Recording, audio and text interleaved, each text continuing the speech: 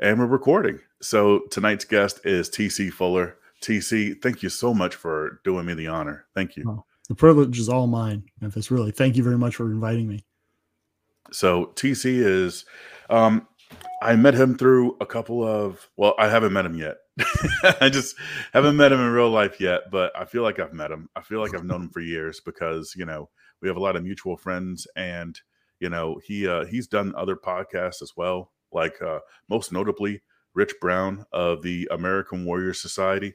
And also he just really, one of the main reasons why I wanted to bring him on is that he just recently released his latest book. It's called Painting Over Rust, about his 20-year odyssey in the FBI.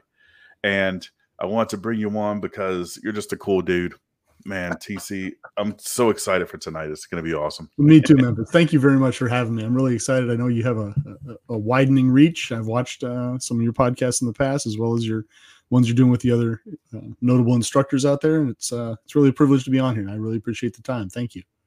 Oh man, you flatter me, sir. You flatter me. Yeah. So tell me about the book. What can listeners and viewers and readers expect from this book? Well, I hope that they will at least see one guy's perspective on 20 years working for the federal government, and specifically the FBI. I'm trying to give you a little bit of inside baseball, if you will, a peek behind the curtain, because my real effort is trying to just humanize it. Let's face it. How many FBI agents has the average person ever met? None. One. I had never met any until I became a criminology major at Fresno State way back in the day. Go Bulldogs. And that was one of my instructors. He was an old retired agent who'd worked on JFK assassination. It gives you an idea how long ago that was. He was obviously long retired, but still. But beyond that, I'd rarely met an FBI agent until I got into the organization. And as a result, I think most people get their opinions on the FBI from the media. And it's funny because you talk to people, especially in the sort of the circles you and I travel in, very few people trust the media anymore. They'll tell you how little trust they have in the media. But then when the media says, oh, the FBI is this, the FBI is that, they go, oh, it must be true. Especially if it's on their particular, propaganda network, right? If they're a CNN person and CNN says it, or if they're a Fox News person, Fox says it, then they tend to believe. And so I was like, you know what, let's at least have a book out there from one guy who can tell you, look, this is what I saw. This is what happened to me.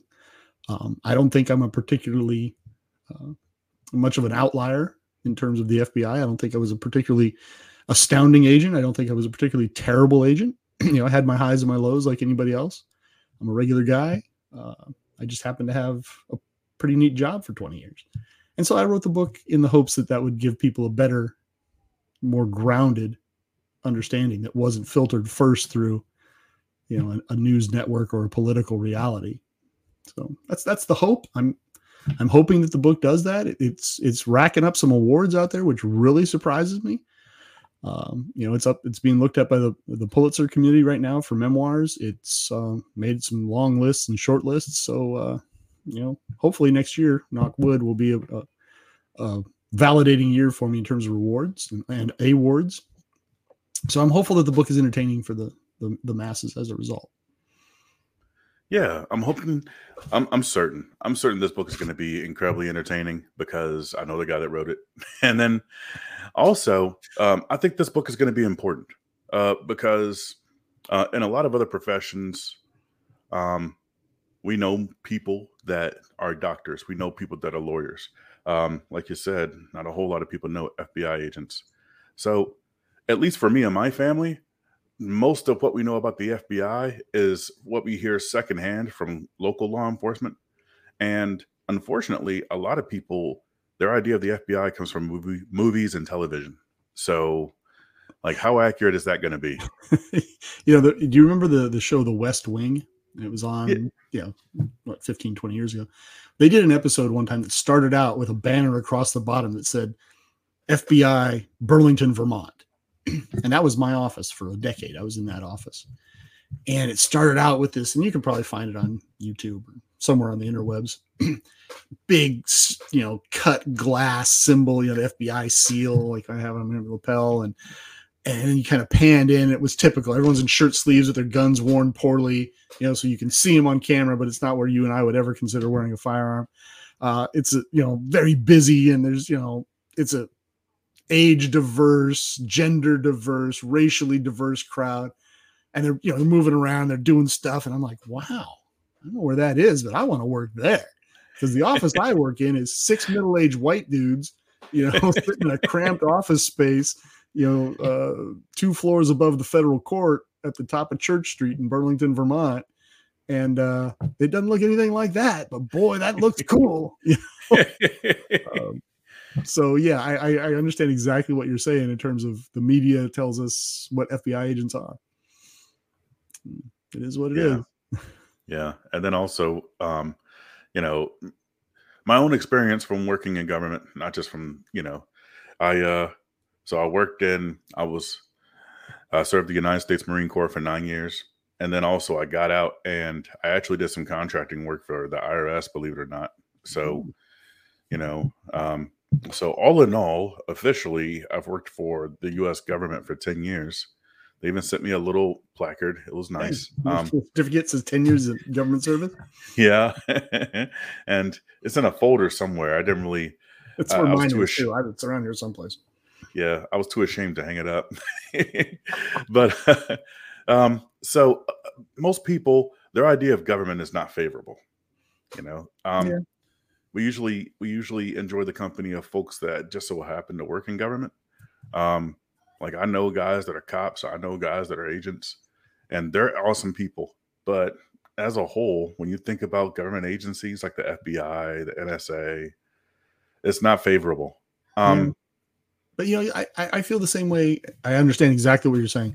But it's true of so many things that people do, right? Individuals can be great. People in groups are, scared, ignorant, dangerous herd animals, right? Pick a group, and sadly the FBI is representative of the nation as a whole in that regard. I mean, I think they do great stuff, but too often, former colleagues of mine will stand up and the FBI is the greatest thing ever. And that's the hill they're going to die on. And I just don't think if you can't name a problem, you can't solve a problem. And the idea that you're going to have a 30,000 person organization that is faultless is ridiculous, particularly when it's a government agency. It's just silly.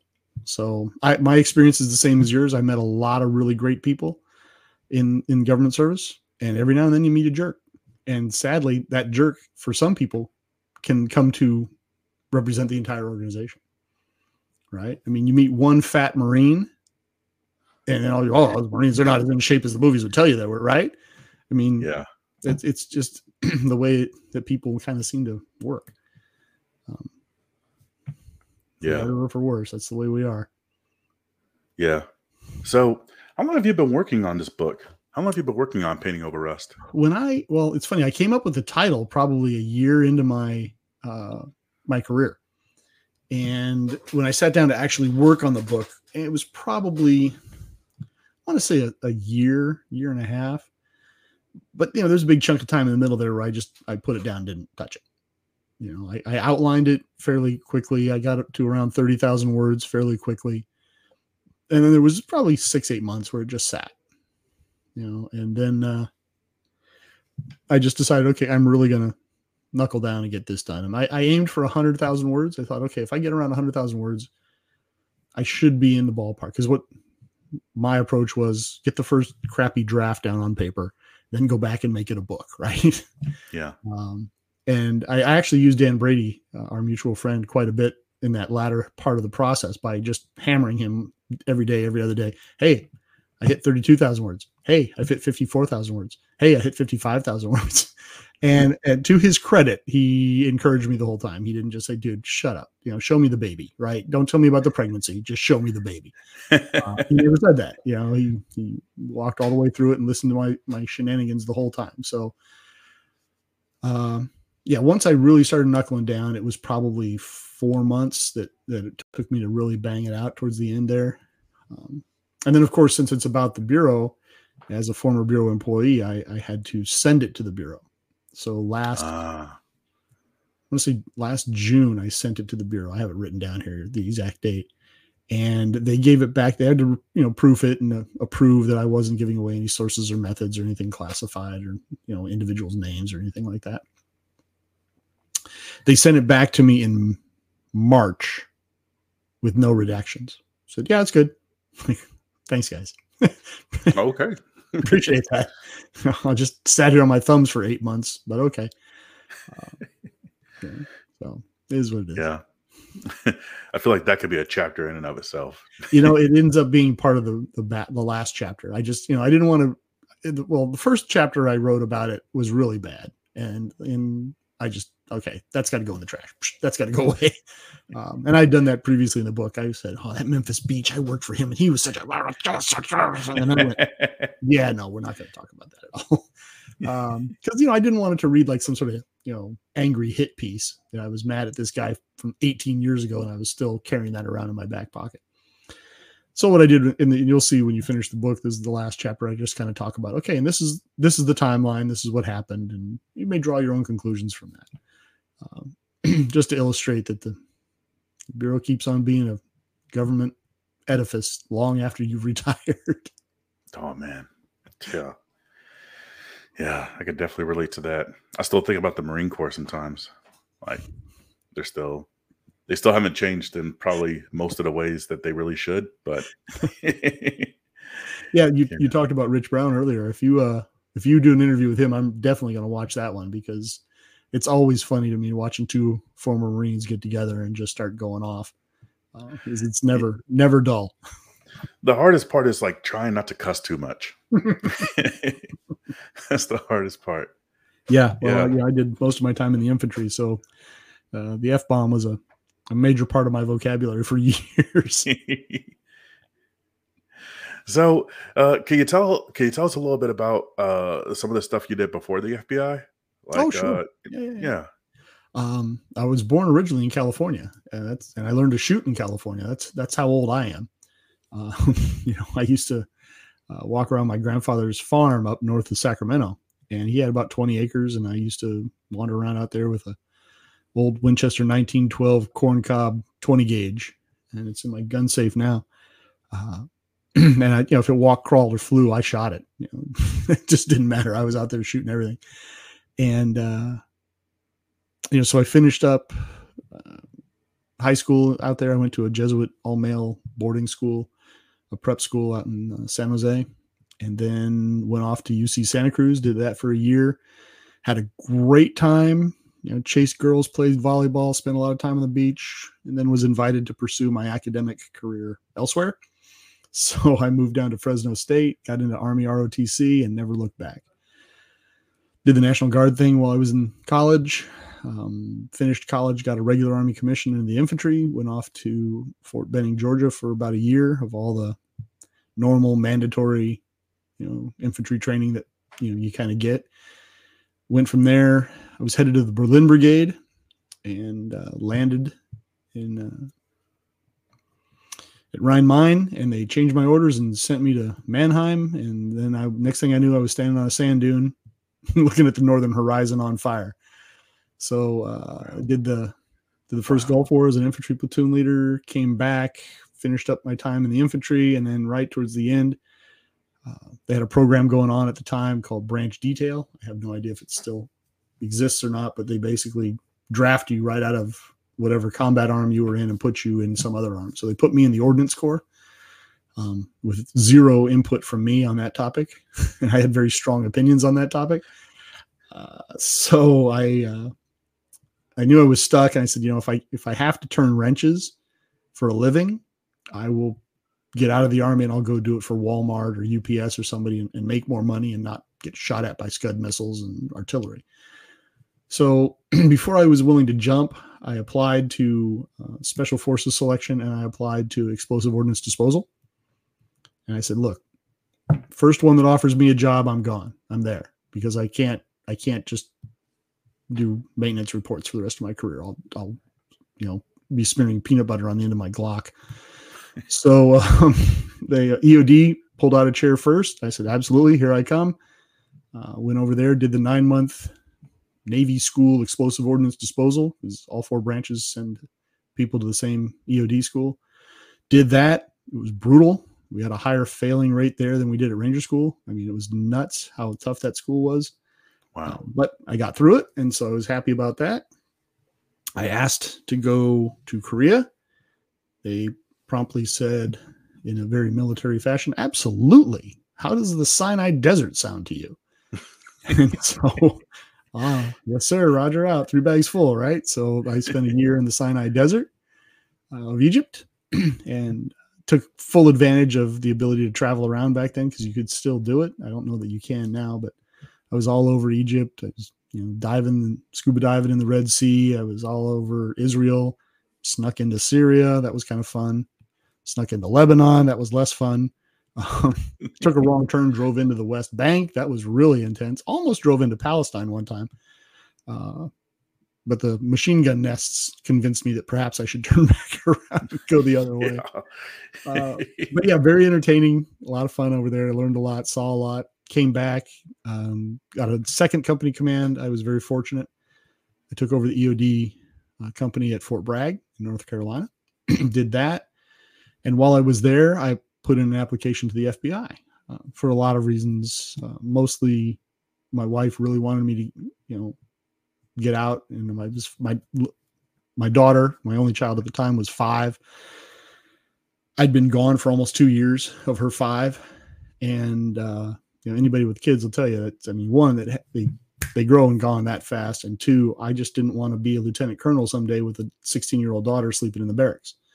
And I just didn't want to not know her. I wanted to be around. So I said, all right, I'll put in. And they're not going to hire me, of course, because they hire grown-ups, mature, responsible adults, not guys who like to go out into the desert and blow things up for fun. But I kept passing the tests. And next thing you know, I had an acceptance letter and a date to Quantico, and there I went. Got to Quantico, had a great time. Coming out of my second company command, all of a sudden I wasn't responsible for anybody but me. All I had to do was get myself to chow. All I had to do is get myself to class. Hey, this is great. So that was kind of fun. I asked them to send me to San Francisco because I kind of wanted to go home. So they said, yeah, that'd be a great idea. How do you feel about Burlington, Vermont? I said, yes, sir. Roger that. 3 bags full. I'm off to Burlington, Vermont. So I went up there. And as soon as I hit the ground up there, I said, I finally got time to pursue a hobby. I'd been into bicycling, mountain biking, road biking. I had taught karate. I paid my way through undergrad by teaching karate. And I thought, what would be fun? I think shooting would be a lot of fun. So this is 1998. I jumped right into IDPA in its initial stages. I think my IDPA number starts with an A. And it's 4 digits. I don't have the Charter Life membership that Andy Bronca has. He's Charter Life number 13, but I'm really close.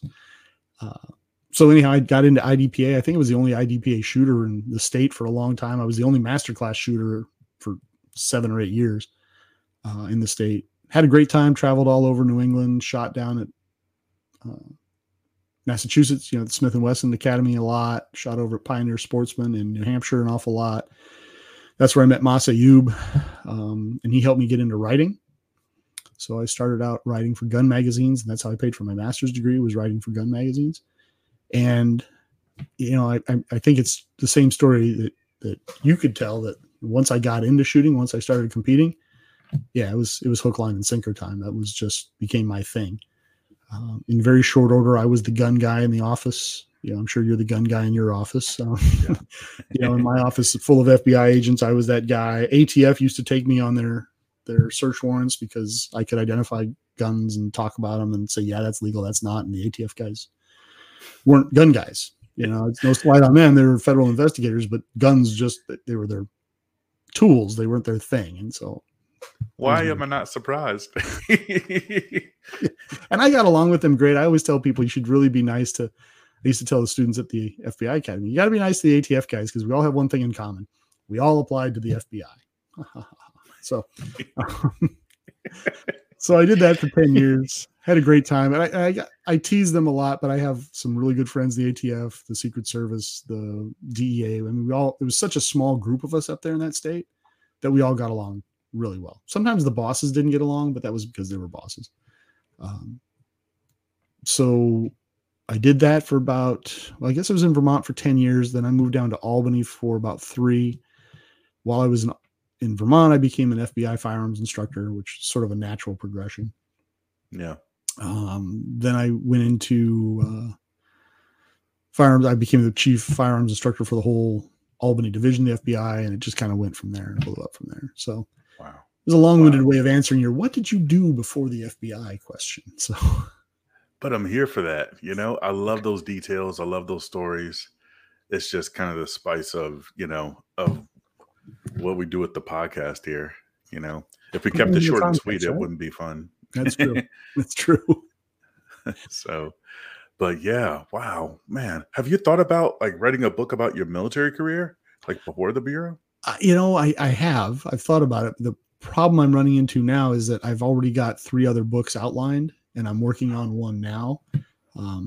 So as I told you before we started broadcasting, I wrote a book while I was in the Bureau. I've rewritten it, re-edited it, recovered it.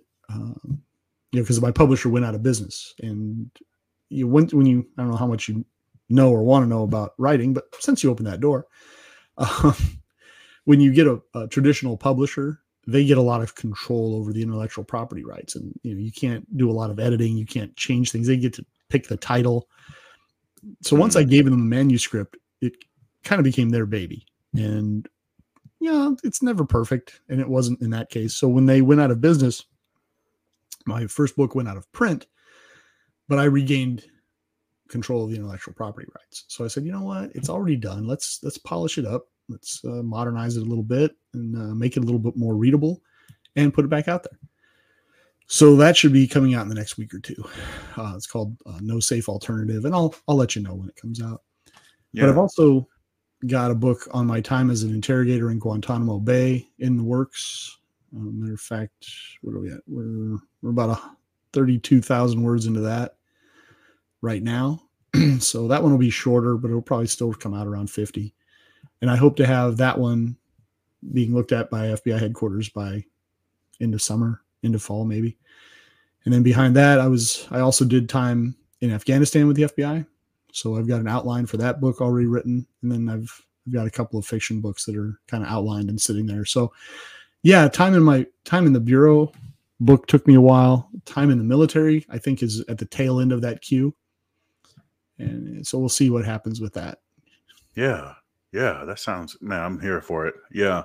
Are these going to be available in audiobook as well? Or? You know, I really got to look in. Well, yes, at some point they will. It surprised me when I first put Painting Over Rust out. I got 2 big batches of feedback.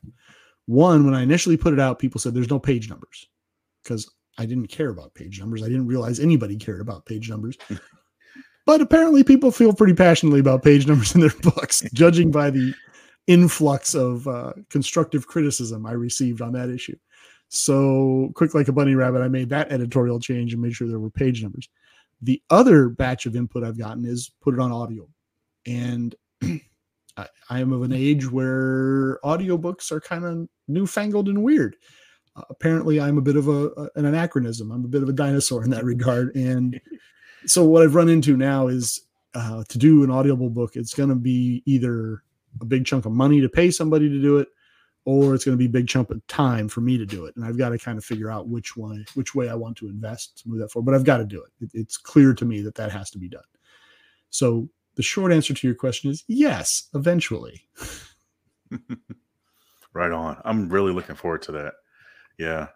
So I think for the books that I read, I want to say 2/3 of them are audiobooks, and I could just work through them, you know, as I drive or as I work. And, you know, especially with a kid, it's just hard for me to sit down and, you know, right. I can read it. Right. I mean, you got a little kid and, you know, you're going to be up at 2 a.m. doing stuff where you just got to rock back and forth. You can't go anywhere. You can't do anything. But if you can plug a book into your ear, maybe you don't pass out on the little guy. Yeah. So some of these books I read to him. You know, I never thought I would read Verbal Judo by, you know, Dr. George Thompson. I never thought I'd read that to like a 2-month-old. Right. Right. He No, I seemed get to it. enjoy it. And so, that in between, Dr. Seuss. It's a lot of fun. Um, Fun stuff. Yeah. So, a lot of my listeners and viewers, a lot of these guys have a background in competitive shooting. They shoot USPSA and IDPA, and so like one of the big things that we have in common is our background in IDPA. So can you tell me a little bit about some of the matches and some of the adventures that you've had there? Because I'm definitely interested. Well, like I said, I got into IDPA early on in its development. And I didn't realize that at the time. I just thought, oh, it's been around forever. And of course, I'd been reading about Robbie Leatham and Jerry the Burner Barnhart and some of the others for years, right? I'd been reading Jeff Cooper's stuff. So I just sort of thought, oh, these have all been around forever. I didn't realize that IDPA had been founded in 96, 97, wherever it was. Yeah. And so when I did an examination of what was out there, what was available to me in Vermont, and what I wanted to do, I landed on IDPA. Because, I mean, as you know, there's a bazillion shooting sports out there. You want to shoot pellet guns? Sure. You want to shoot pellet pistols? Sure. You want to shoot shotguns? There's a million different things. So I landed on IDPA, especially in those early days, because it seemed like it had the most to do with what I might need a gun for professionally. I thought, oh, this will be a great way to entertain myself and train for work. USPSA was out there, but I frankly didn't have the money to jump into USPSA. They didn't have all of the categories that they have now. And so if you wanted to shoot USPSA, it was pretty much you were going single. You needed a single action gun, you needed a race rig, and you probably ought to have a race gun as well. So even then it was $2,500, $3,000 just to kind of get your toes in the water. And as a brand new baby agent, I didn't have that kind of cash. I certainly wasn't going to, embezzle that out from under the wife without her seeing. So that wasn't going to happen. Yeah. But with IDPA, especially when I first started, I could shoot it with my Glock 22. I could afford ammo then because it wasn't prohibitively expensive. I had friends that reloaded. They taught me how to reload. And so I really jumped into IDPA with both feet. I shot the first 10 Smith & Wesson Winter Nationals back when they were still called the Winter Nationals. I don't know what they're called now, but I shot all of those. I shot regional matches all over New England. Andrew Bronca and I, you know who I'm talking about with Andrew Bronca, right? Oh, yeah. Yeah. We've been friends also for 25 years. I've known him longer than I've known Dan Brady. He and I drove to the 2000 IDPA Nationals down in Memphis from Albany. I drove down from Vermont to Albany. He drove over from Boston. We met in the parking lot at the Albany FBI office, jumped in the car together, and then pounded down to Memphis, or to south of Memphis, right? The IDPA Nationals were shot down there in your neck of the woods. I actually met Andrew at a Winter National competition, the first one I shot, I think. Yeah, we were squatted together, of all things.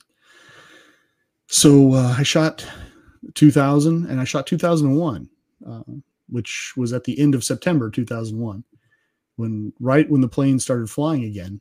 Because you recall they were all grounded right on September 11th. Yeah, we were able to catch one of the very first flights out of Logan after they started flying again. And I was flying with him and a guy named Mike Briggs, and we were all going to the Nationals together. And I said, look, I had told them beforehand, because I didn't have to go through the magnetometer, that I would carry their firearms on me, so they didn't have to worry about shipping them down there.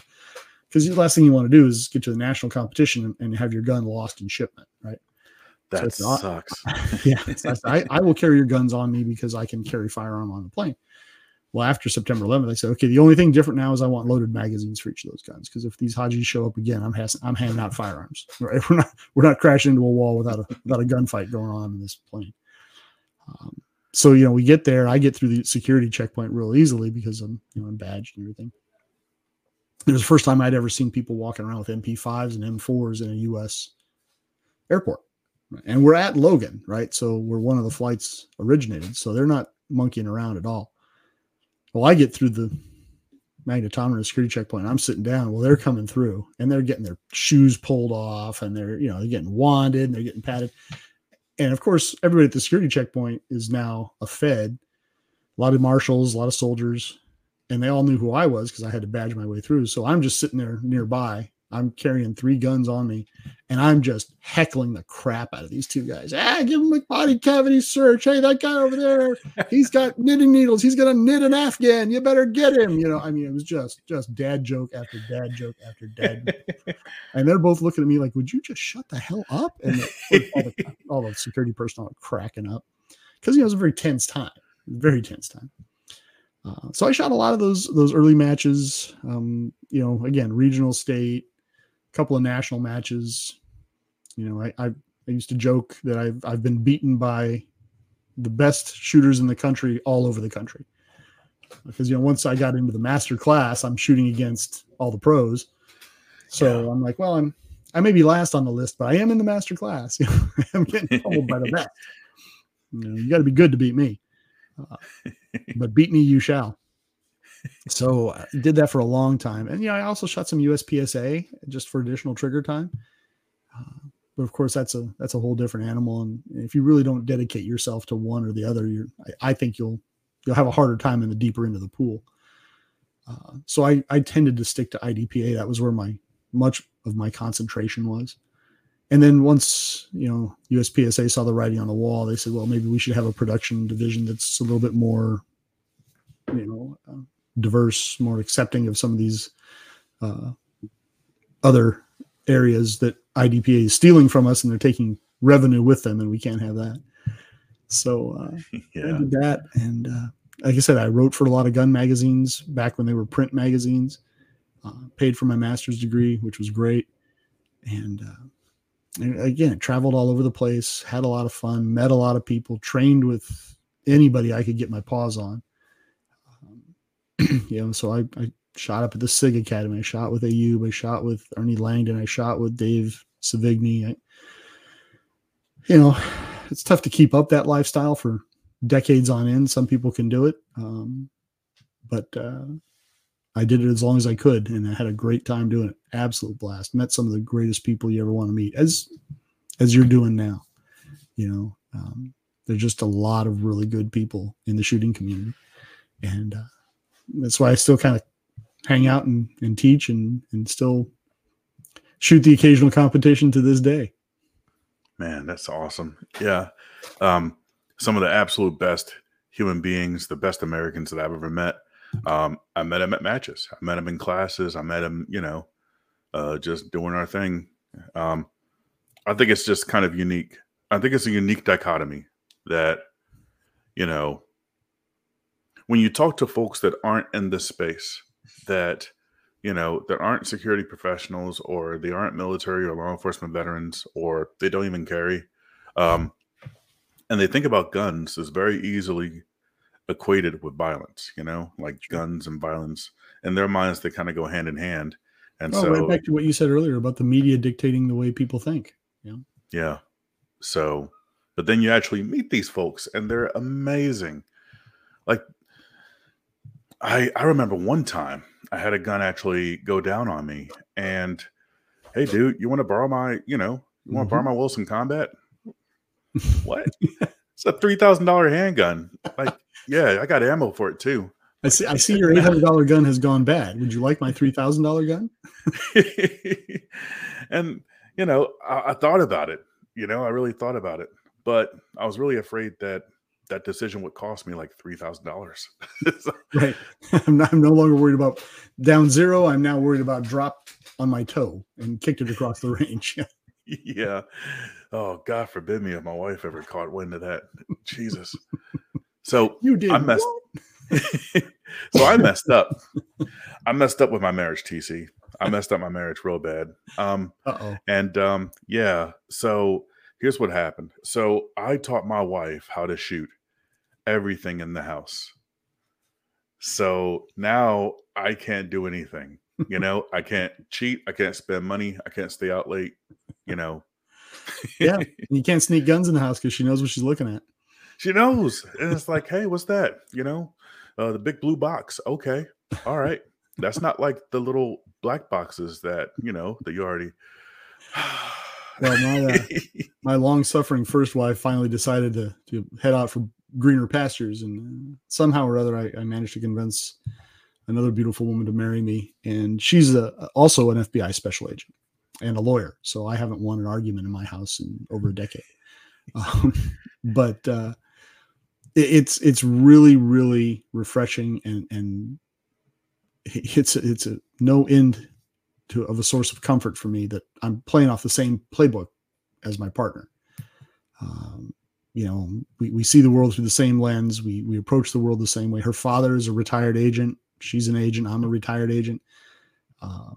So there's a lot of that kind of conversation. All of our chips in our heads line up is what I tell people. But it's really nice. Like one time we heard a noise in the house, as you do, right? And every now and then one of those noises just sounds like that might be somebody in the kitchen. Yeah. All of our kids are accounted for, so it shouldn't be anybody in the kitchen. The dog's right there on our bed. So we decide, okay, we're going to take a look. Well, I end up with a long gun. She ends up with a handgun. We search the place. All is right with the world. A raccoon hit the window or something to that effect. And afterwards, we're talking about it, and she looks at me in all earnestness and says, "Why did you get the long gun?" And I'm like, I love you so much. You're right. That was chauvinistic and sexist of me. You get the long gun. I will get another long gun. And, problem solved, right? Problem solved. That would not have been the case in my first marriage. Man, that's awesome. Right. So the same is true. I can't sneak anything in the house. She knows what she's looking at. So, and you have a daughter, correct? I have a grown daughter, who's grown and gone, and then I have also a little daughter. I have a 4-year-old that's still roaming around the house. I refer to her as the honey badger because she does not give an F. She is all out of F's. She was born without any, and she has an elder brother who's 8, and he's often the recipient of the fact that she just don't care. So it's pretty funny. I was watching them one time. They were just talking to each other, and I've always had a rule raising all of my kids that if what you've done is so funny I can't keep a straight face, you don't get in trouble for it. Okay? Because I think the world needs more humor. So if what you've done may be wrong, but I'm laughing about it, and we've all, as parents, we've all had it. You've probably already had it with 6-month-old, where they do something that just can't be allowed, but it's really funny. So they're talking one day, and it's very calm. I couldn't hear what they were saying, but it was very calm interplay going back and forth. And she just hauls off and punches him in the throat. And I don't mean on the side of the neck, on the chin. I mean right in the trachea. Just whack. Oh. Now she's 4, right? So it's not like you punching me in the throat. But of course he's like appalled. Oh my God! And he looks at me, and now I've got 2 opposing philosophies colliding. Right? I've got the I can't have you punching your brother in the throat philosophy, and the damn, that's funny philosophy. And then just as a sort of a amicus brief on the side is I want a strong daughter who can, take care of herself. Doesn't need a man to protect her all the time. So that was a parenting conundrum, to say the least. I hope I successfully navigated through it, because also my son felt like a victim, right? He wants representation here. Dad, oh man! But it was funny because she just went from the completely relaxed stance to wham, just popped him right in the throat. I was curious, where did you learn that? I mean, I learned it from watching you, Dad. That was the first thing I thought, right? It was like, she dropped an F-bomb at the grocery store. I'm like, oh, probably me. But she punched, I'm like, your mother's never punched me in the throat. I'm not sure where that came from. So I put it down to daycare.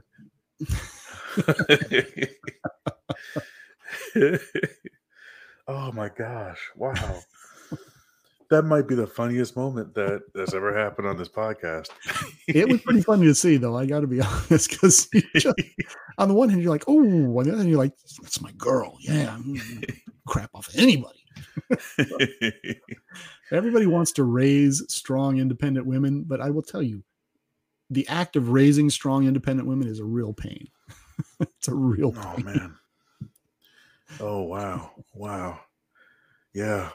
So, with your background with, military, law enforcement, firearms instruction, of course, I think the one question that other fathers would have is, what advice can you give to other fathers about, you Whoa. know, storing firearms and, maybe kind of introducing your kids to firearms? Wow, that is some deep water, and I shudder to dive into that. I try very hard not to be dogmatic and try not to tell other people how to live their lives because, frankly, I don't think it's my business, and I don't want people doing it to me. I can, and I'm happy to tell you what I did. And I have a daughter who's an adult, lives on her own up in DC, successful, does her own thing. And I have, obviously, I'm dealing with the question you just posed right now. And I came at it from, okay, what I have guns in the house. They're not going away. Okay. The guns are going to be here. At the time I was raising my eldest daughter, it was a tool of my trade, right? Professionally, I was required to have certain firearms in my house, and I had them. On top of that, it's also my hobby and my pastime. I guess the common phrase now, it's my passion. But say what you will, there are guns about. If your camera panned larger, you would see that my office is decorated with them. Japanese Arisaka that my grandfather brought back from World War II, an M1 Garand, an M14, a musket made in, I don't know when that was made, 1780, something like that. Oh, wow. That's just the ones that are decorations. There are others here and there. And of course, my wife has guns.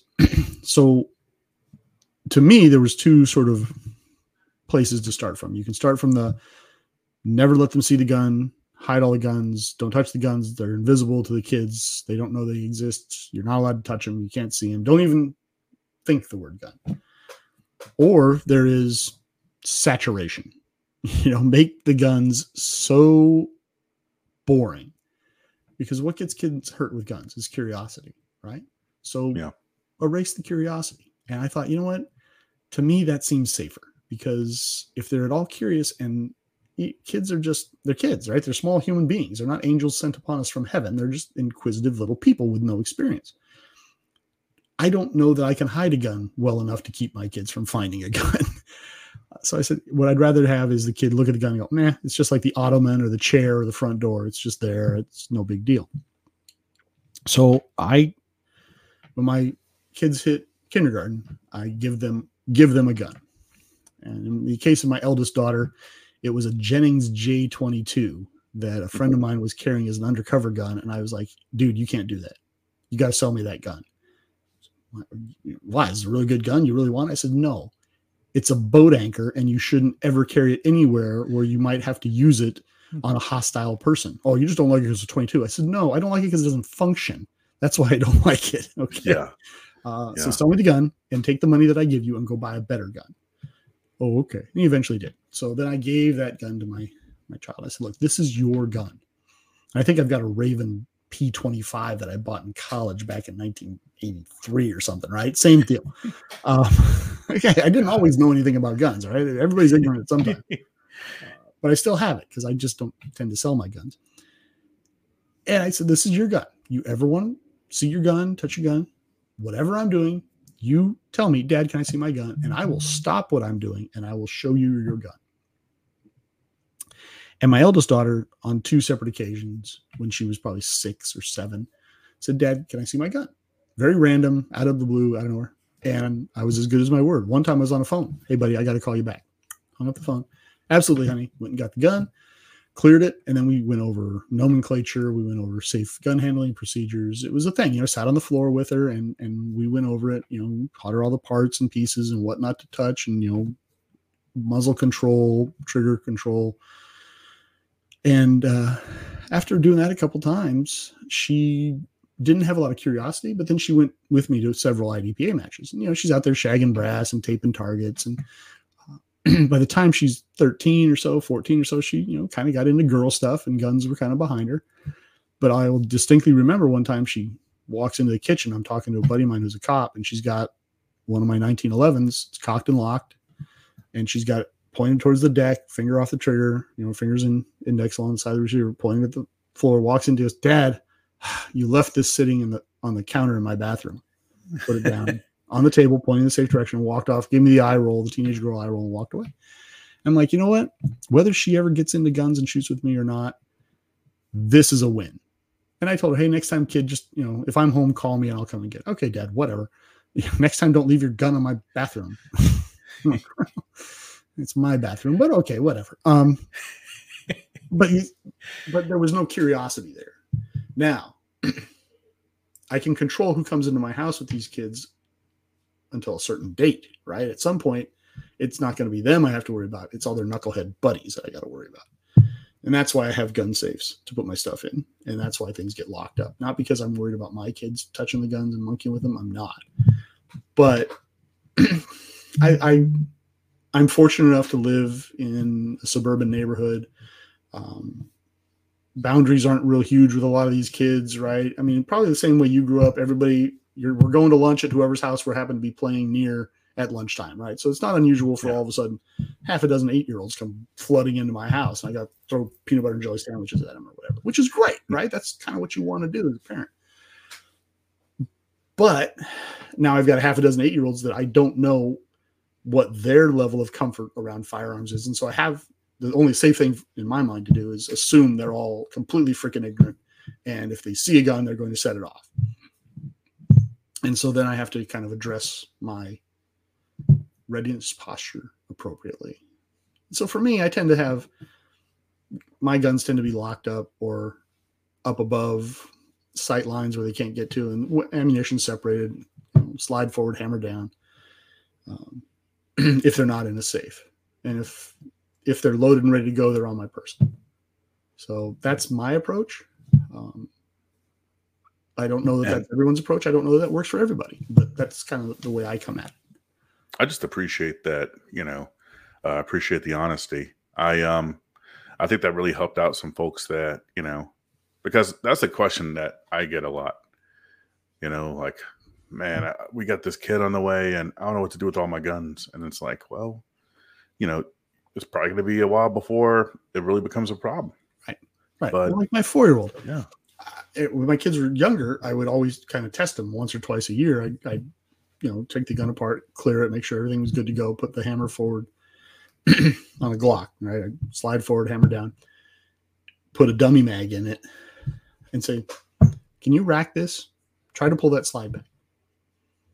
And then watch them violate every gun safety measure ever, trying to get the slide back, but they just lack the physical dexterity and strength to get it done. I'm like, yeah, you want to use the furniture? Use the furniture. You want to build an A-frame with a pulley system and get 4 fat dudes and a Clydesdale in here. Hey, knock yourself out. Whatever you can orchestrate, see if you can work that slide. And the first time they get it halfway done, I'm like, okay, now I got to change my posture again.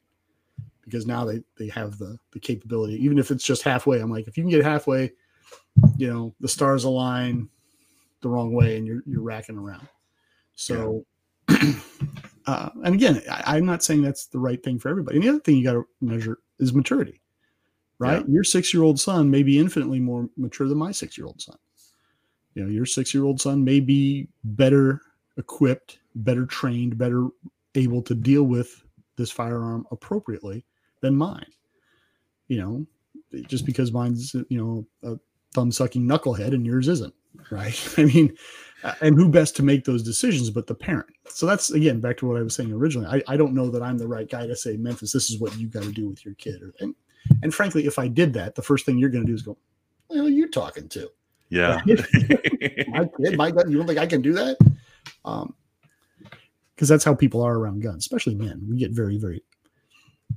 I laugh. I tell my students all the time, there's 3 things that men always believe they can do without any training. That's drive fast, shoot guns, and make love. And they think that I don't need any schooling. I say, well, I'm going to teach you to play the piano. They go, I got to learn to play the piano. You want to fly a plane? Oh, I got to learn to fly a plane. And drive fast? Oh, I got this. Right? I got it. I'm going to tell you how to secure your firearm. Nah, I got that. It's easy. I just do this. It's what my dad taught me. It's what my grandpa taught me. My grandpa's brother was a cop. Oh, okay. So, best I can do is put it out there, pick and choose what works best for you. Yeah. Yeah. Those are wise words. And I appreciate your perspective on that. That's pretty awesome.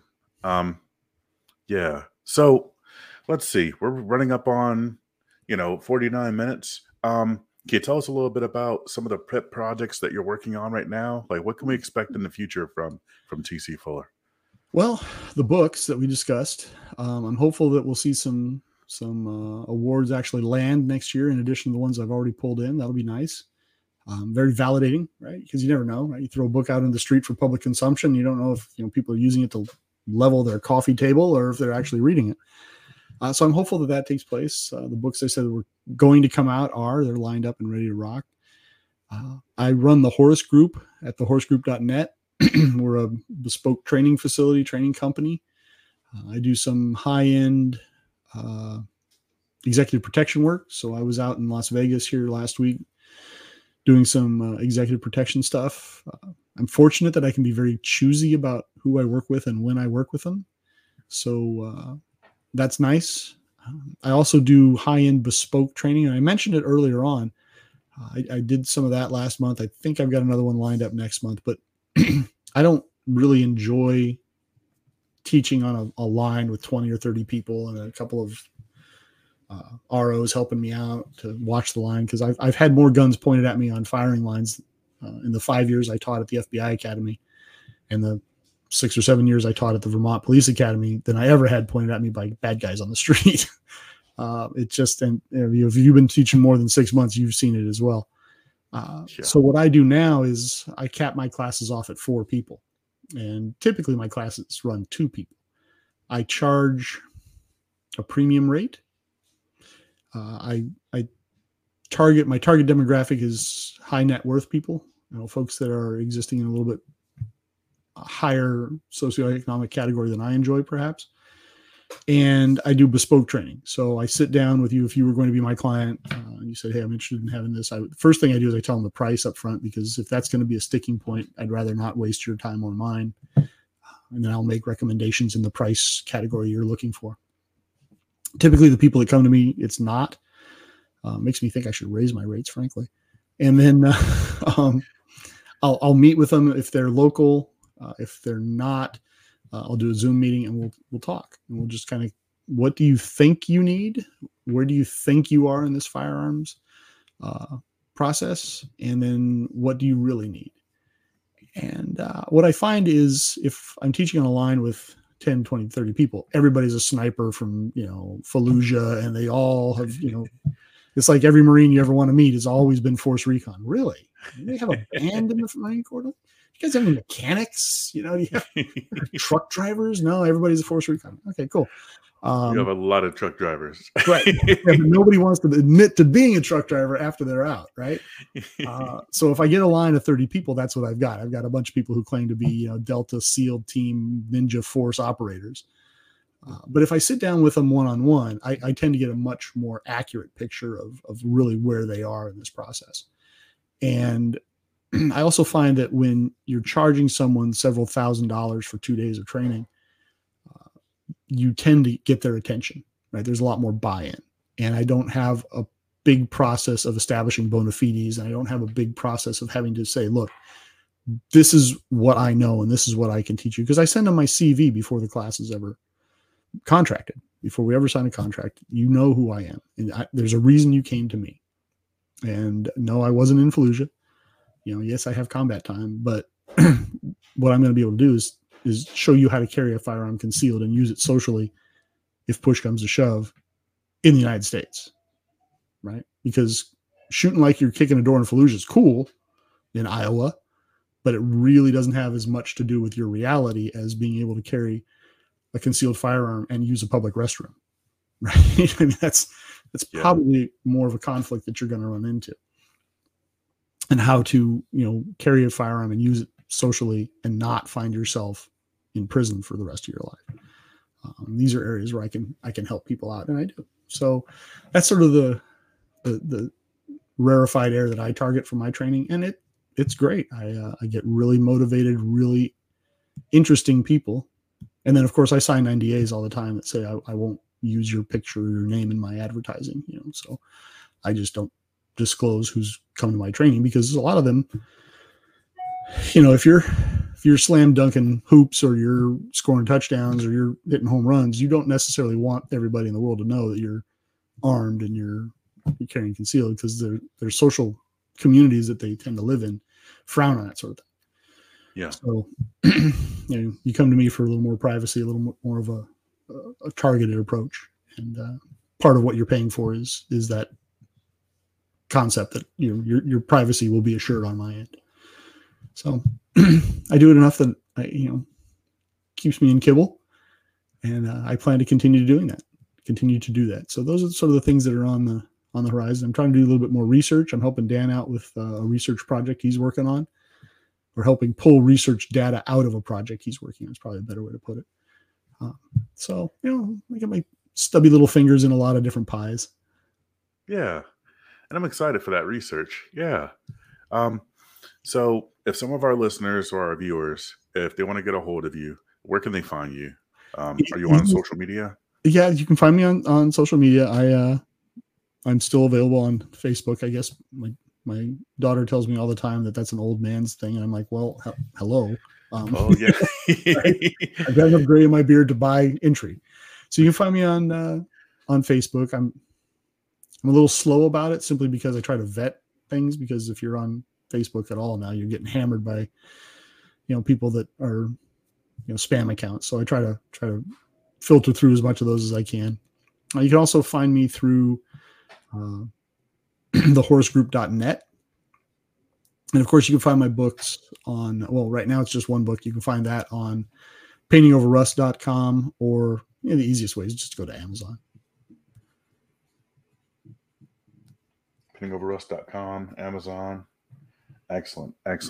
All righty. I own tcfuller.com. I just haven't built the website yet. And I'm just too cheap to pay somebody to build my websites. I've built all my own. So I'm in the same boat. You just got to sit down and do it, right? Yeah. So tell you what, TC, man, this hour just flew by. And my face hurts from laughing. This was incredibly enjoyable. I'm just so honored that you would come on and, you would share your story with us. Memphis, thank you very much for having me. I really enjoyed it as well. And I really appreciate you taking the time to have me on your show. Right on. And folks, if you're listening or if you're watching, I want to thank you so much for spending your time with us. I want to let you know how much we appreciate it. You could have spent your time doing anything, making extra cash or spending time with your family, and you're spending some of that time with us. And we just want to let you know how much we appreciate it. Thanks a bunch for coming, and welcome to Memphis.